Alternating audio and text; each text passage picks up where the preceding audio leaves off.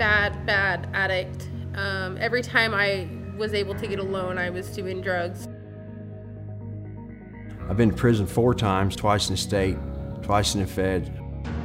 I was doing all this crazy stuff, cooking drugs and just staying high. God called me from a prison cell. I was a homeless drug addict, and my hope was found in a needle.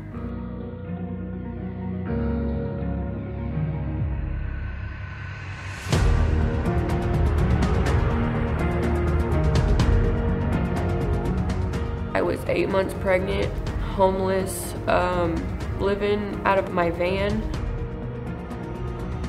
You know, it wasn't Freeway that saved me, it wasn't John Stroop that saved me, but God uses Freeway in such a mighty way as a tool to reach these people.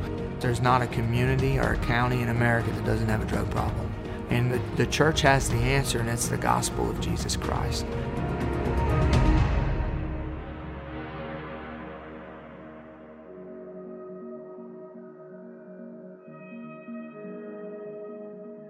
Welcome to One Broken Life. My name is John Stroop. I have a special guest with me today, Kyle Grossinger. Thanks for coming on with us today. Thank you for having me. One Broken Life is a production of Freeway Ministries. You hear all the time about how negative impact that drugs and crime and have made on our communities, but what you don't hear about is the positive impact one radically changed, I'm not going to say drug addict, but ex-drug addict or ex-criminal makes in our community once Christ gets a hold of their lives. And I believe personally that the bigger the mess, many times the bigger the message. And so one of our verses that we use here is Psalms 51:17, and it's the sacrifice of God are a broken heart and a contrite spirit. It says that a broken and contrite spirit that God will not despise. And so we get into the lives of people who have come through, many of them our ministry and just some from other places where God has brought them to that broken place. And then God uses that broken place and that past of their past life to move them forward in such a mighty way. And this is part 2 of your story, Kyle.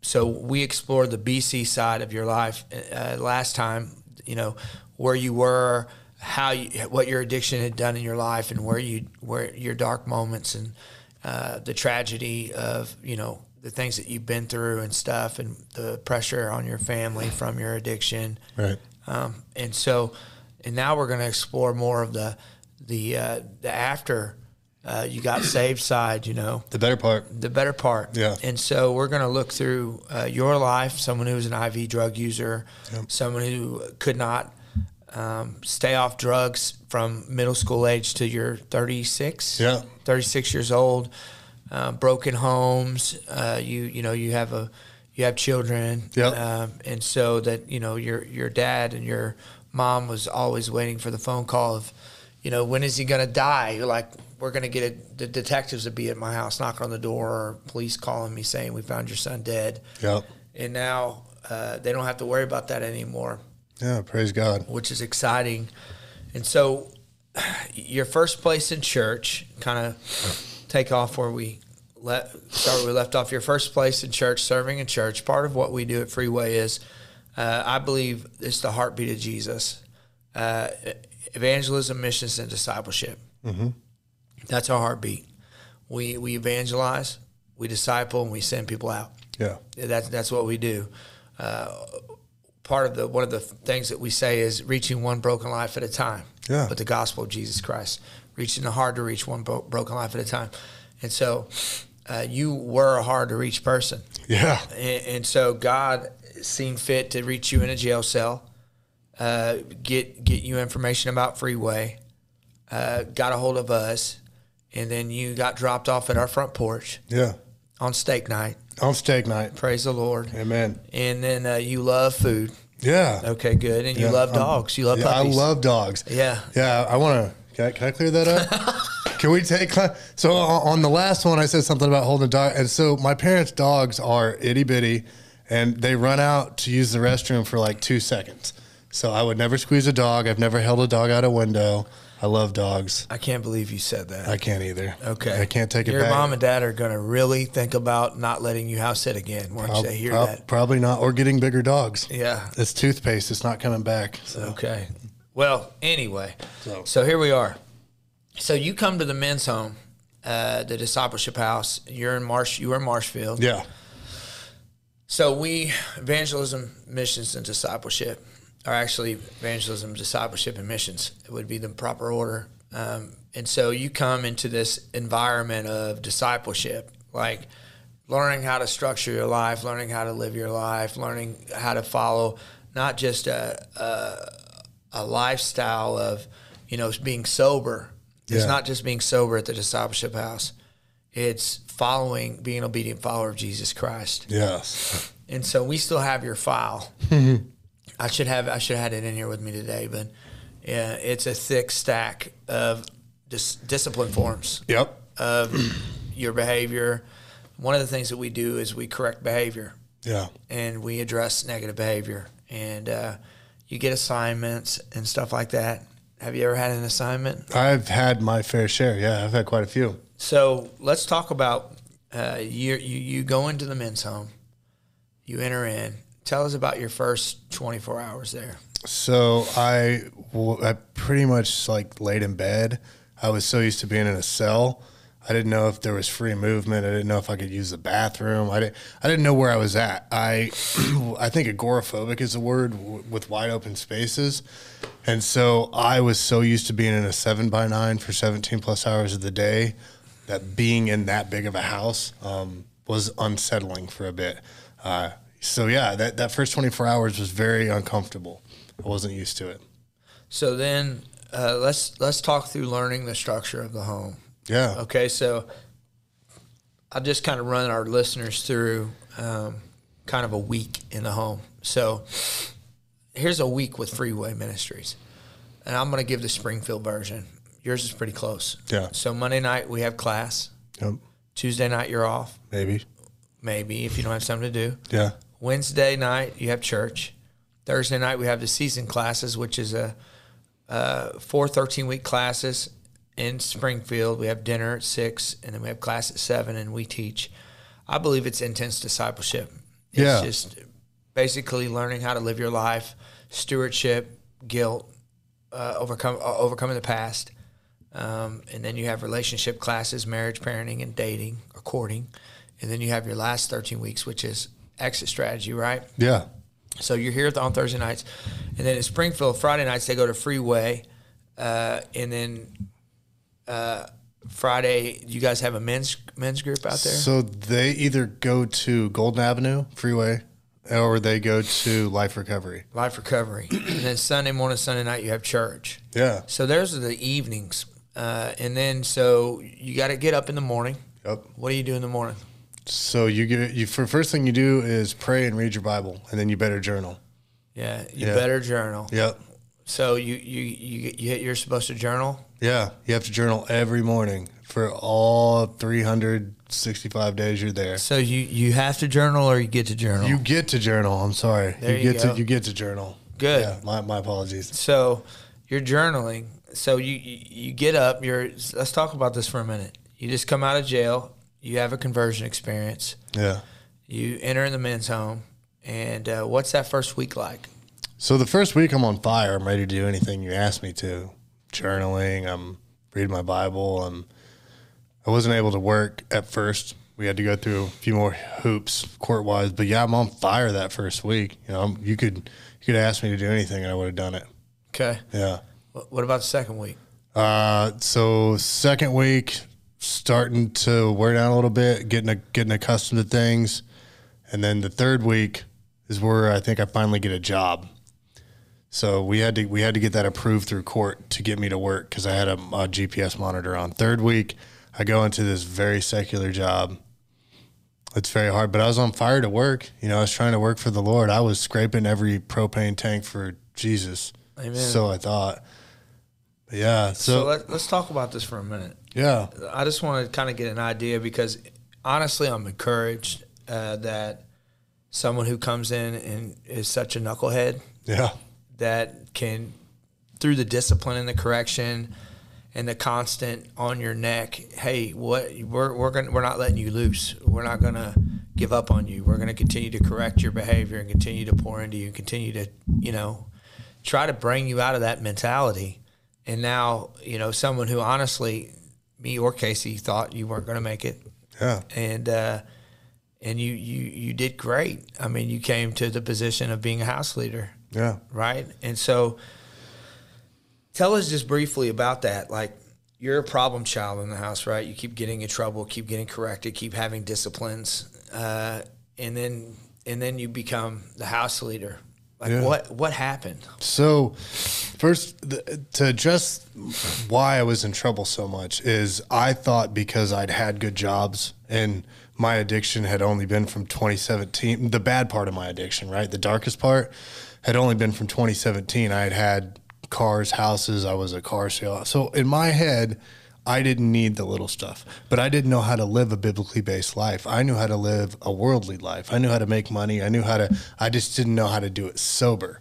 So being addressed about not doing things biblically was tearing me apart. And I continued to bump heads. And so, yeah, I've told the story before. There's the point where I got sat down with you and Casey. So if you're in the Marshfield house and you get called to Crossway on a Sunday, you're in trouble. You're in big trouble because you don't go to Crossway. And so I get called down to Crossway. I get sat down with John and Casey and addressed about, my behavior. And I think I just lost my best friend, Adam, and spoke at his funeral. So my cellmate and my roommate had left the program and passed away. And so I spoke at his funeral, and I'm in this real bad place. I didn't see my kids for the holidays, and I want everything right now because I'm an addict. I want my friend back. I want my kids. So I was in a point of brokenness of basically like crying in a shower and just telling God I can't do it. Like, I'm really trying. Like, I really am. I'm trying to read my Bible. I'm trying to do everything I'm asked, and I'm still falling short. And that's where things just started changing. And it wasn't overnight. I'm not going to say all of a sudden it clicked and I was better, but I was understanding how to biblically apply those principles to my life. And I would not argue in the discipline meetings, right, wrong, or indifferent. You're going to get in trouble at your work and you're not going to do it, And so I learned to just understand that I'm not sovereign and I'm not in control, and that God was, and that it was okay to write a paper and not feel justified about it because I didn't need to. So, yeah, about 7 months in, I got, which it was a curveball for everybody in the house because I was the most disciplined guy. I get exalted into a house leader position, which, the bonus thing was I'd been in so many discipline meetings, I knew how to run them. So, yeah, you were great at you knew how it all went. Yeah. And also, you can identify with someone who keeps getting in trouble. Yeah. You can say, hey, look, my discipline folder is 4 inches thick. Like, Yeah. So I get that. And so so people listening, it's going to sound funny. And let me just say, if you're listening, you didn't listen to the last episode, know that I love law enforcement, okay? So I'm going to give you that before I say this. You are the police in the house. Yeah. And if you're from the hood, you say police. Yeah, po-po. Yeah, so you and people that come from our background, and we could do a whole episode on this, struggle really bad with authority issues. Absolutely. And so I've seen this 100 million times, but you got a guy in the program and you're best buddies with them, and you're their right-hand man and they're your right-hand man, and they're your their peanut butter, your jelly. You guys are tight. And then all of a sudden, one of you becomes a house leader and becomes the authority, and then all of a sudden that person picks you apart. You're a bad person, you this and that. There's all this stuff wrong with that person that's an authority. Well, it's not the person that they're having a problem with, it's the position of authority. And so you come to a place where you're bucking, and then you submit, and you learn through discipline. Yeah. Because Proverbs 9 says, if you correct a wise person, they'll be even wiser. If you correct a fool, they'll hate you for it. And so the wise is wise because they're always learning, and they're always growing, and they can take instructions. And so you come to that place where you go from the simple person to the wise person in the book of Proverbs. and then you get moved up to the position of house leader. Yeah. So what was that like, Kyle, as you're the house leader and you got all these guys under you? Now you're the authority. What was that like? Well, the first few weeks, I think I don't know if it's every house leader, but they want to be different than that house leader they had. They want to show more grace. They want to be more compassionate. And you quickly realize that's not going to work. And it's not that there's not grace or compassion in the program. What there is a lot of guys trying to get over on you. And that's not, you've got, like John talked about, we're in these classes to break this mentality of a criminal mentality of how do we get things over. So yeah, you change, and then every little thing that hadn't came to surface that you did in the house comes to surface. They pull it all out on you. Every little thing you didn't get smoked for or caught gets brought out. And so your friends quickly turn against you, or you get the buddy hustlers. I had one particular one of those. I still have that same buddy hustler. I love them. But yeah, so you've the biggest thing as a house leader is you learn guys' personalities. And as you learn them, that's how you push them to be better. So as a house leader, it's not just your job to be the authority figure in the house. It's your job to grow them in Christ. And if some guys need a firmer discipline or some guys need more encouragement, you learn that in them. And we tell them all the time that you're not the rule enforcer, you're the spiritual example. Yeah. And that's what being a house leader is about. You're the pastor of the home. You do enforce rules, but that's not your primary role. Your primary role is to be the spiritual example. In our program, you can't talk to women. Yep. And so you shouldn't be talking to women. Right. We do phone checks. Yep. And so you can't say, well, you can't talk to women and you're talking, you have to be that example to them. Yeah. And it's not because women are bad. It's because we don't want to have to sort through the criminal mentality, hustling, that's my cousin, that's my, that we're just friends, all that. We don't know who is and who ain't. And I'm telling you, I've been doing this 10 years and you're not going to figure it out.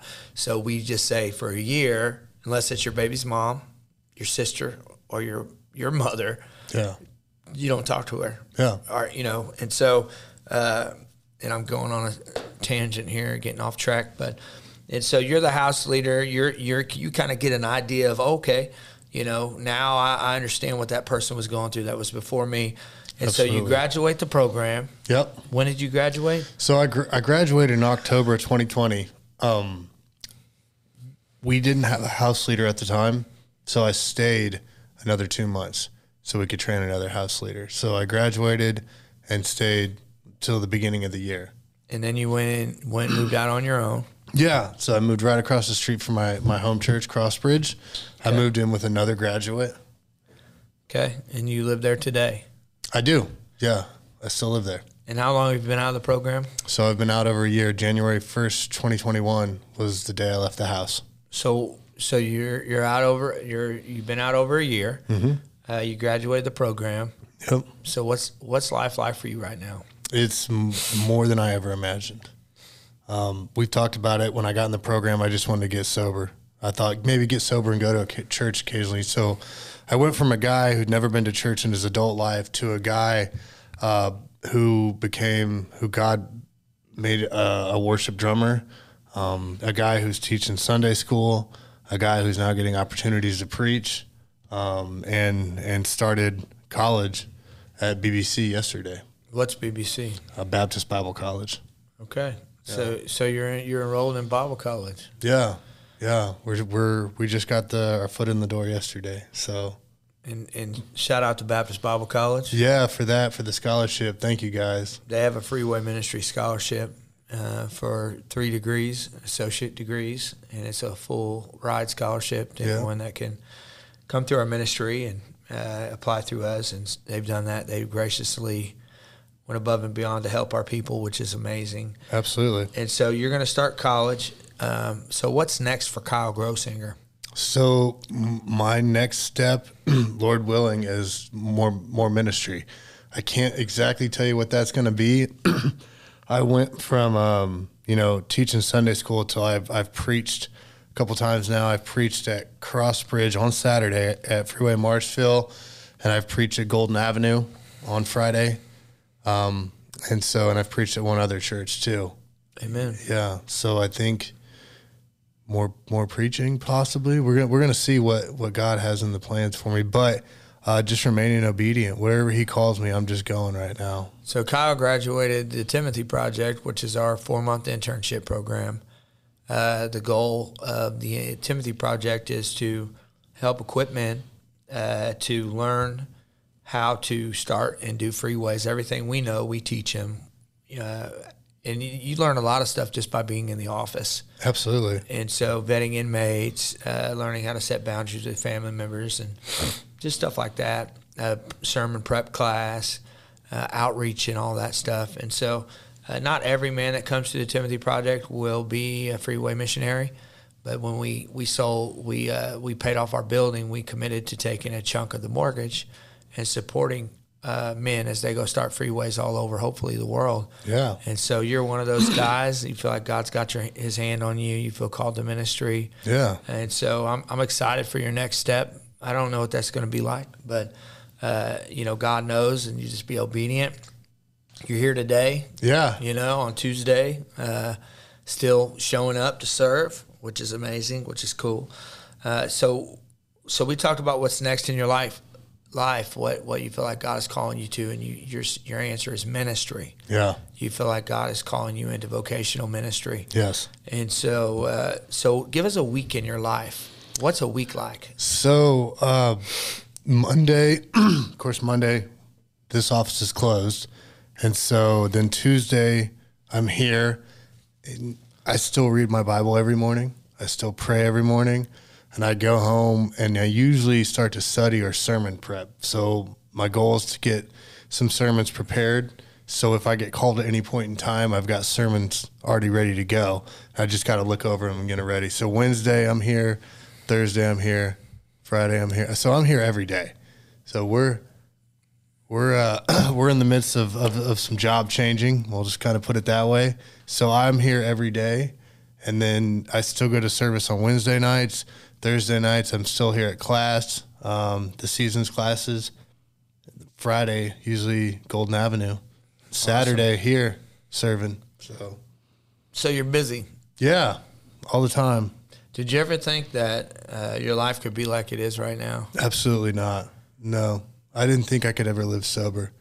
In fact, maybe you've had the same thought, but I would look at sober people and be like, I don't know how they do that. I don't know how they go to the grocery store sober. I don't know how they do any of that sober. I remember one time I was at a drug dealer's house, and we were sitting outside drinking, and I just got some drugs from him to sell, but I wasn't really selling them. He thought I was. I was getting high. And he was a big drug dealer, and I remember a guy coming down the street and pulling into his house and getting out of his car, and he had a little, just like he just come from an office job somewhere. And I remember the dope man saying, "I don't know how he does that. I don't know how he gets in the car and goes to work and does the same thing every day, And when you said that, it just reminded me of that statement. God has gifted each person that belongs to Him with a talent. Some have more than others. I've got one. I'm a one-talent guy. And I know exactly where I'm called to be, which is exciting. Yeah. And I'm the guy that gets up and goes to work and does the same thing. I'm the guy that the dope man was talking about today. And I think it has a lot to do with our identity, knowing who you are in right. Christ. And not, your identity isn't in so much your role or your calling. It's in who you are. Who you are is before what you do, right? It's not what you do, it's who you are. And so I almost feel sorry for people who don't know what God has called them to do or where God's called them to be. Because today, someone who was a homeless junkie, and if you're homeless and you're a drug addict today or struggling with addiction, don't think I'm being mean. I'm talking about me. Like someone who was that person, lived that life, and today I know this is exactly where I'm supposed to be at. It feels pretty good, doesn't it? It does. It does, because just like you, homeless junkie, no purpose in life. You know, a lot of my identity was attached to sports teams, whether it was semi-pro football or the Chiefs or, I never had an identity in Christ until, about 36 years old. But today, I actually have joy. I actually have purpose. I actually have a calling, other than just to wake up and try to get through the day. It's exciting. And so what's your biggest burden today, Kyle? My biggest burden is the recovery community. It is seeing the people, and for those of you that don't know much about Freeway, so we have services Saturday nights at 5:30 here at headquarters, and so we get people in just absolutely broken, and I say that as someone who's been there, who's been that broken, who's so emotionally unstable they cry at the drop of a hat or they're violent. And so we get these people in, and I see them in this, they're just stuck, they're stuck in this lifestyle they can't get out of. They're stuck in that cycle we talk about, and it burdens me. I want to see them get help, and I know, and I'm going to say something here, and it's a strong statement, but I know 12 steps didn't help me. I know repeating those steps still felt like bondage to me, but I know that having Christ in me and changing my heart has given me a freedom from addiction. And I want to see that same thing for all of those that come in here, or those of you that are listening that are struggling with addiction. I want to see Christ come in your heart and change it so you don't have to struggle with it every day. And it's exciting to be on the front lines. I had some brothers from the Independent Baptist group asked me to prepare a TED Talk about ministering to hard people, reaching hard people. And, we are on the front lines, but there are no easy people. Mm-mm. People are hard, period. Our people group, the 10% of society, I can't believe I get to do this. Like, to me, this is more than I've ever dreamed I could have in life, is to be able to have a purpose and minister to people, to help people. I was just thinking back about last Saturday, which is today's Tuesday, so 3 days ago. In one night on our weekly outreach, someone turned in a box cutter and a railroad spike with a rope tied to it, some kind of homeless weapon he created. Wow. I got a picture of it, the security holding it, gave it up so he could come in here. They seen him with a weapon. They said, hey, you can come in and worship, but you can't have that. And so he gave it up so he could come and worship with us. Wow. And then 3 people checked into detox. Yep. New Year's Eve, not too long ago, me and Justin, one of our interns, was able to lead a woman to the Lord, and she, in the middle of her prayer, she didn't even know how to pray, but she wanted to receive Christ. Yeah. And I prayed and Justin prayed, and then I said, "It's your turn," and the first word was the F word.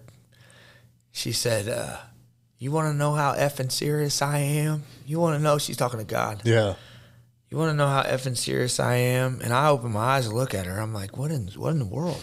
And she's got her hand behind her head, and she's wrestling with her hair. It's matted up, and she's trying to get her hair tie out. And she pulls out her hair tie and her mess in her hair. Mm-hmm. And she says, "Take this from me. I'm effing done."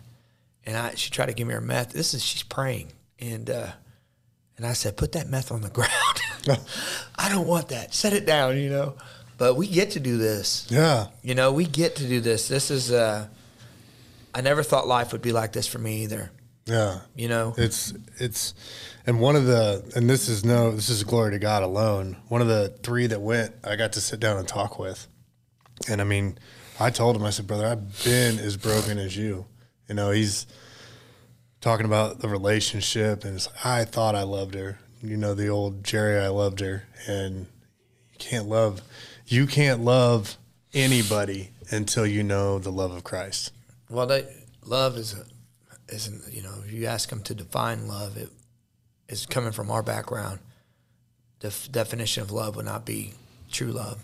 No. It would all be emotion and feeling and all that sensual stuff. But Yeah. it wouldn't be a choice to commit to a person for the rest of your life. Yeah. For their best, you know.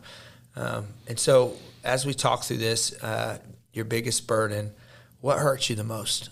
What breaks your heart? Losing people. Still to this day, losing people is the hardest. In the longer you're in the ministry and the recovery ministry, the more you lose. It doesn't even get any easier. It's almost easier if they leave early, if that makes sense. When you first get them in and they decide to cut loose on you, the pain's not as bad, but it's when you get them in here a couple months and you see that you think they're going to finally, pull through it, and then they leave. And you've done it longer than I have, but there's a very, very minute population that leave the recovery, at least our ministry, I don't know about others, but leave Freeway and don't relapse. There's a couple, we've got a couple hanging around, but majority of the men, I'll say, because I don't know the women, majority of the men who leave the program early relapse within, if not hours, days. And they're right back to, if not where they were, a worse point than they were when they came to the program. I mean, we deal with, for me, the pain is the kids. That's what hurts me the most, is getting attached to the family, and then the mom or the dad, they leave, and then the kids are, they're pretty much feral. I mean, they're taking care of themselves and surviving, but we know that they're in the dope house. We know that, mom and dad's getting high in front of them. We know that all the dangers of being around drug addicts are in their life, and you just can't do anything about it. You just have to wait for everything to fall apart. And of course, you call Division of Family Services, and and I'm going to tell you right now, if you're listening to this and that makes you mad, then you need to read your Bible, because we have a duty to protect people, and especially the innocent. And so those children, man, what they go through in the drug house and the dope house and stuff, is horrific. Absolutely. And when you get to know them and they call you Paw, and then that the mom is gone on dope again, that rips my heart out. So that's my pain. That's what I deal with. So let me ask you a question. Yeah. How do you deal with your past loyalties? So I don't really have any.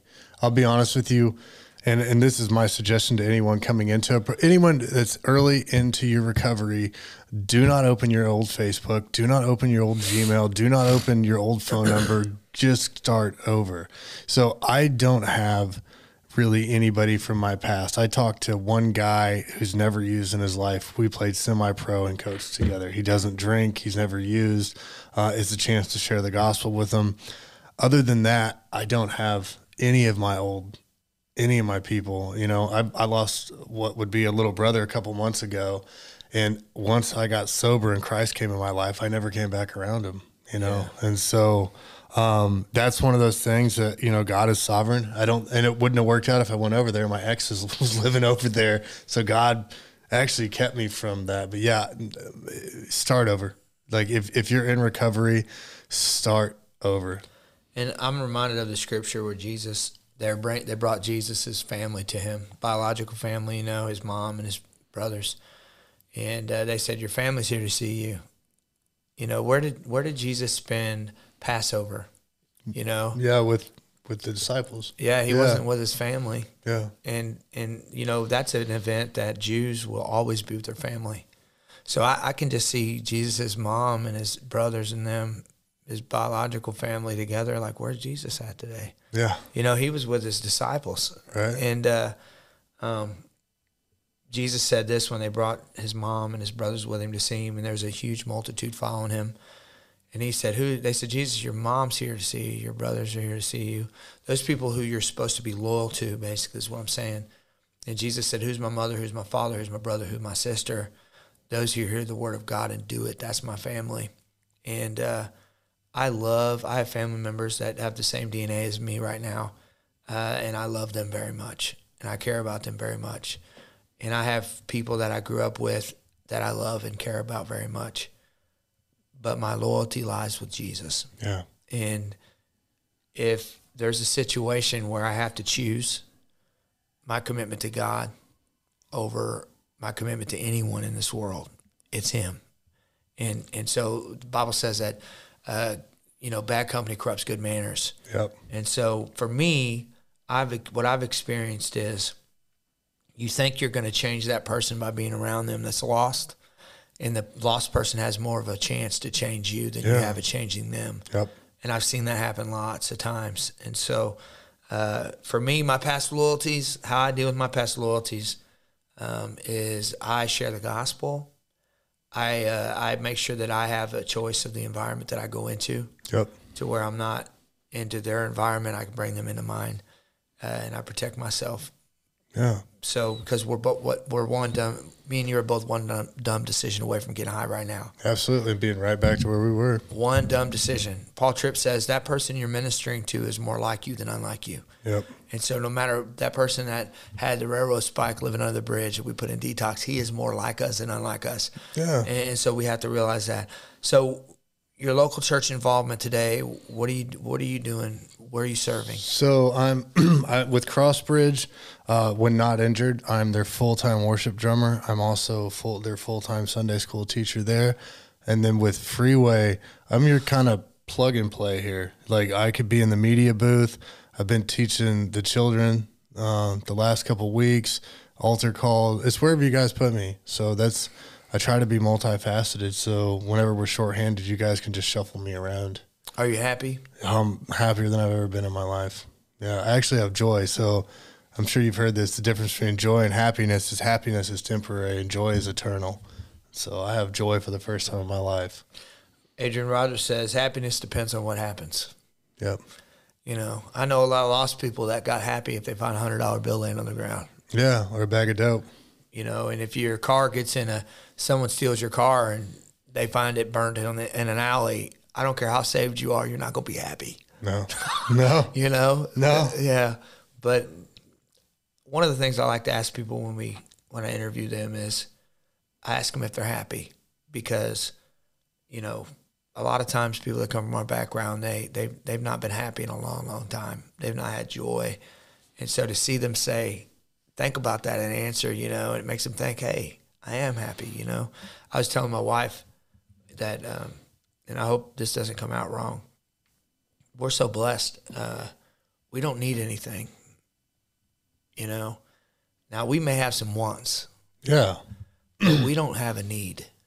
God's taking care of us. And I remember being at the grocery store and not having enough money. I remember I've done this before, having my wife at the counter with all of our groceries and then not having enough money to get our groceries and her weeping and breaking down because of embarrassment and me walking my wife out to the car and taking her home and getting a change jar and coming back and getting some milk and bread with the change until we got paid, Yeah. I remember not being able to buy 2 gallons of milk. Yeah.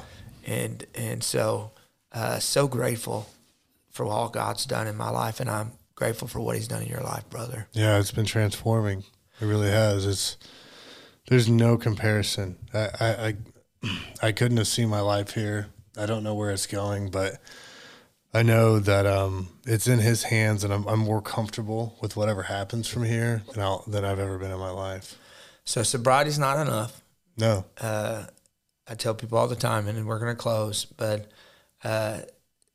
you can be a criminal sober. Yep. And you can be a deadbeat sober. You can be lazy sober. You can beat your wife up sober. You can go to hell sober. And yeah. So sobriety's not enough. Being a fully obedient follower of Jesus Christ, that's success with us, and you've done that, and I'm proud of you. Amen. Thank you. I appreciate you guys giving me the opportunity, and the last thing I'll end on is I went to a handful of NAAA meetings and seeing people with 30 years of sobriety just hardened and miserable.